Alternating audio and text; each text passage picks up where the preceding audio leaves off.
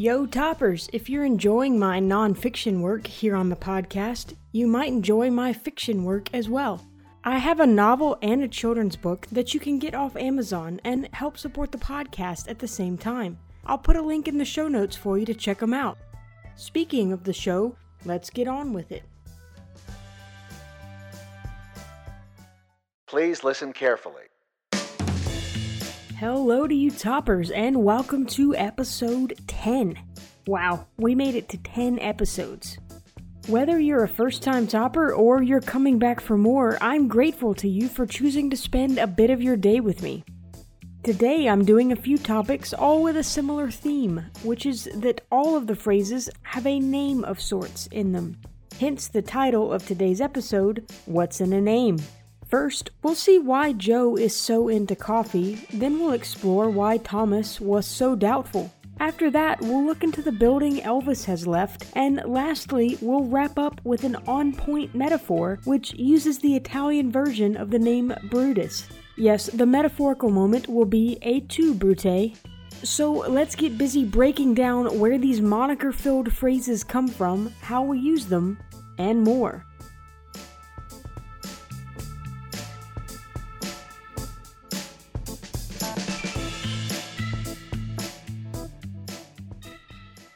Our first idiom today is a personal favorite, because I love coffee.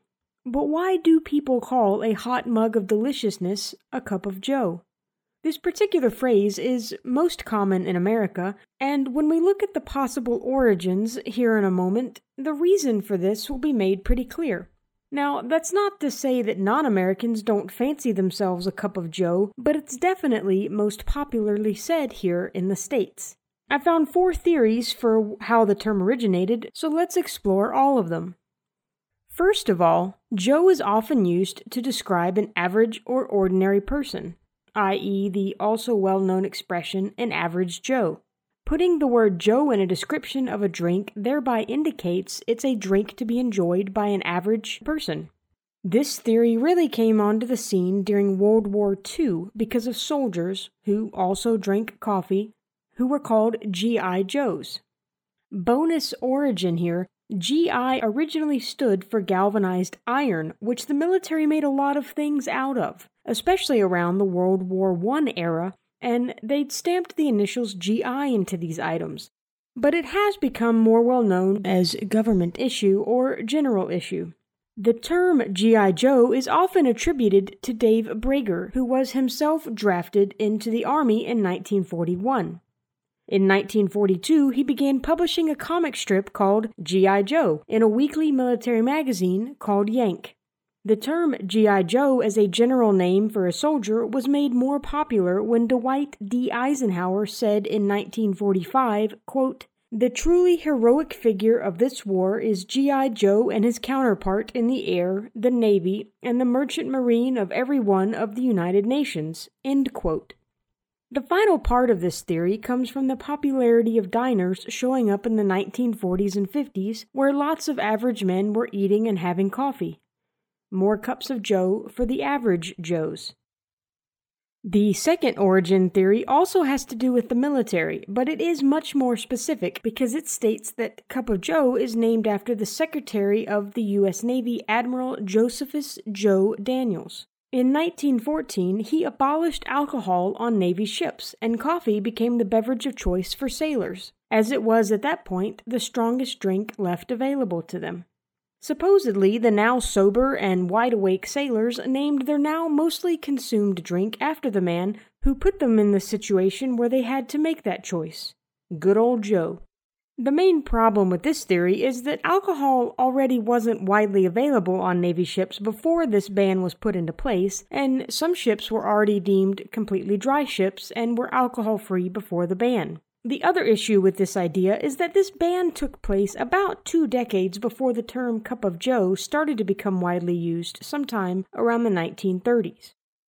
The third theory also has to do with an actual Joe. This time, it's a man named Joe Martinson. And this one has a high probability of being a possible origin because this Joe actually owned a coffee company. Martinson's business of roasting coffee beans, which was founded in New York in 1898 in his mother's kitchen, filled the air with the aroma of, well, roasting coffee beans. What hurts this theory is that supposedly the strong smell was disliked by his neighbors, and the term was used by them negatively.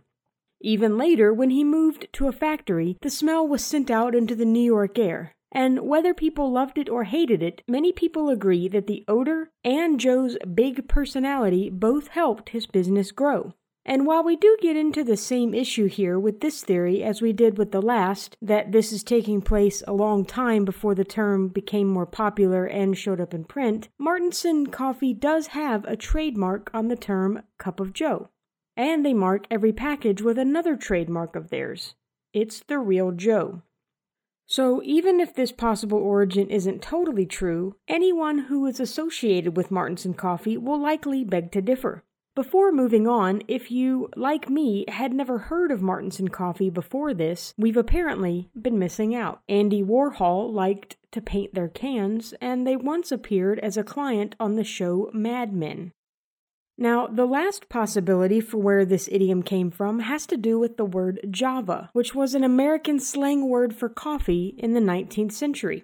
This was because at that time in history, the Indonesian island of Java was the major source of coffee for the world. Joe is thought simply to be a derivation of Java. However, some linguists argue that Joe is actually a shortened version of Jamoke, which was a common nickname for coffee in the 1930s. Jamoke was basically a combination of the words Java and mocha. The people who hold to this idea say that the already abbreviated word of Jamoke being shortened to Joe is a common process for slang words, and the timing is in line with the idiom showing up in print. So while I can't definitively say this is the correct origin, it does seem to work on all fronts.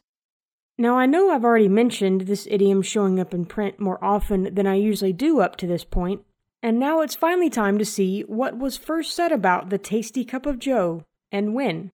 The first known usage of this idiom in print was in the early 20th century. In 1931, a lieutenant named Robert Erdman wrote the following in the Reserve Officer's Manual, United States Navy. Quote, Jamoke Java Joe coffee, derived from the words Java and mocha, where originally the best coffee came from. End quote. Even though he doesn't use the full idiom, a cup of Joe, it definitely lends credence to the literary origin I just went over. 6 years later, in 1937, Irish playwright Eugene O'Brien wrote a novel called He Swung and He Missed. In the book, he wrote the following passage, quote, I better go. I'll see you soon, Cookie. Want a cup of Joe? No thanks. Don't feel very good today, Cookie. End quote. So, no matter the exact origin, or if this is another idiom that comes from multiple origins, it's pretty well accepted that it was a popular one by the time the early to mid-1930s rolled around. Now, let's look into why Thomas is such a doubting fellow. The origin of this idiom is actually easy to nail down because there is an actual historical Thomas it's based on. And just to prove that no one is perfect, no matter who you hang out with, the original Doubting Thomas was none other than a disciple of Jesus himself. This idiom, and its earlier versions of Unbelieving Thomas and Wavering Thomas, comes from the fact that after Jesus had risen from the dead and Thomas heard about it from some of the other disciples, he said he wouldn't believe it until he saw it for himself, even though Jesus had told him he'd be coming back. We know this because it says in the book of John, chapter 20, verse 25, So the other disciples told him, We have seen the Lord. But he said to them, Unless I see the nail marks in his hands, and put my finger where the nails were, and put my hand into his side, I will not believe it.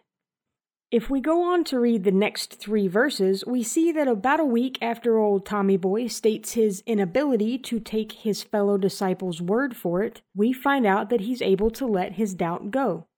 John 20, verses 26 through 29 says, A week later his disciples were in the house again, and Thomas was with them. Though the doors were locked, Jesus came and stood among them and said, Peace be with you. Then he said to Thomas, Put your finger here. See my hands. Reach out your hand and put it into my side. Stop doubting and believe. Thomas said to him, My Lord and my God. Then Jesus told him, Because you have seen me, you have believed. Blessed are those who have not seen and yet have believed. So even though Thomas doubted in the beginning, he did believe as soon as he got the proof he'd asked for, and he didn't continue looking for more and more proof.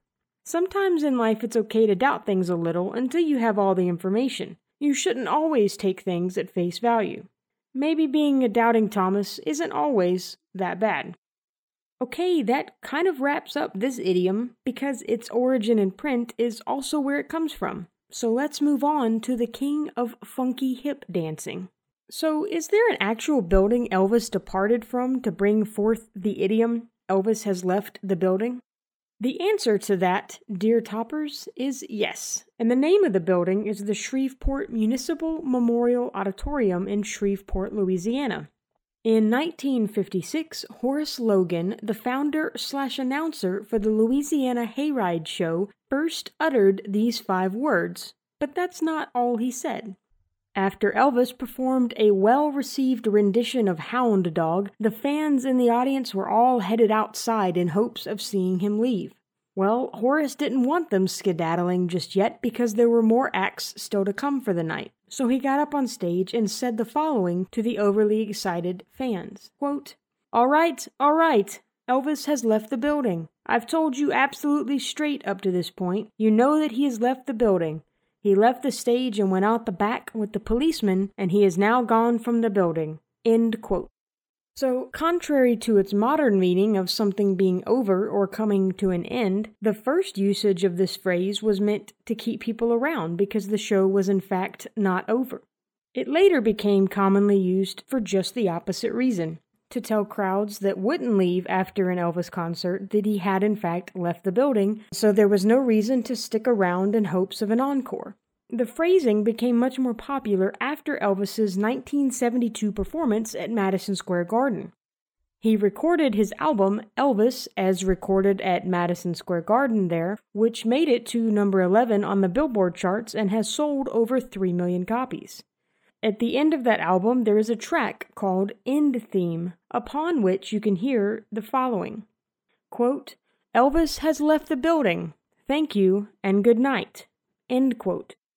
This little audio clip allowed the phrase to reach the ears of many people who'd never heard it, so it really took off at that point and became popular enough to become an idiom. Since this is such a new saying, there isn't a separate first time showing up in print occurrence I can tell you about, so let's leave this building and move on to this week's metaphorical moment. It's just a metaphor, dude. It's a metaphor. Curious metaphor. A metaphor. That's just a metaphor. So I think we all know where this metaphor came from, right? It was said by Caesar. The Julius one, not the salad, and it is used today to express dismay at the treachery of someone you thought was a friend. It's often used, especially in modern times, as a joking thing too, and isn't always used to show real dismay. So even though we know who said it, you may not know that Julius uttered this phrase in 44 BC, as that's when his murder took place. Or did he? The Latin phrase "e tu, Brute" translates to "and you, Brutus," and actually comes from Shakespeare's play, aptly named Julius Caesar, which was written around 1599. Now, Marcus Brutus was a man Caesar had seen as a close friend, probably up until the moment he plunged a knife into him a few times, so it's definitely based on true events, but there's no way to know if Caesar actually said anything like that when he died. The passage from the Bard's play basically plays out with Caesar asking why his buddy Brutus isn't kneeling, and Casca orders everyone to get all murdery and they get to stabbing. Then Caesar says, quote, "E tu, Brute, then fall, Caesar," end quote. He then dies, probably overdramatically. And with that, toppers, the metaphorical moment is complete, so that's going to be the end of episode 10. Thank you for joining me once again to turn some phrases. I hope you had fun listening and learned something along the way. Head on over to @TurnOfPhrases on Twitter to connect to me and fellow language lovers. You can also send me topic suggestions through the website or via email, which is brisky@turnofphrases.com. My show notes has all my other social media, contact information, and sponsor information. If you enjoyed the show, please consider subscribing or leaving a review. A 5-star rating and a quick review are really the best way you can help me and the podcast out, and it won't take much time out of your day. Also, if you know someone who'd enjoy the show, please tell them about it to help spread the word. Thank you again for listening to Turn of Phrases podcast, researched, written, produced, and hosted by me, Brisky. Until next time, Toppers, make a name for yourself.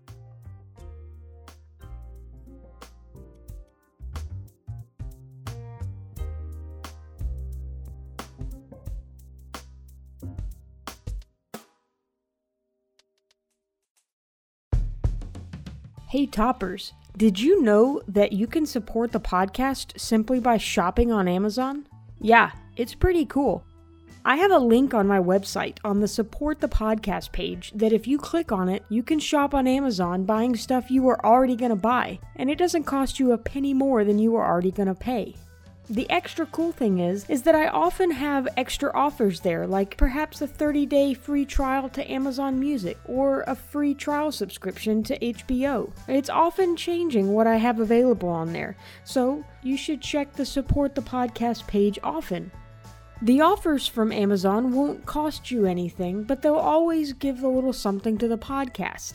So, it's a free way for you to support the podcast and help me keep episodes coming out to you every Monday. So, again, check out the Support the Podcast page on turnofphrases.com and see if there's anything there that looks good to you. Because what's better than supporting a cool podcast for free by getting stuff you are already gonna get?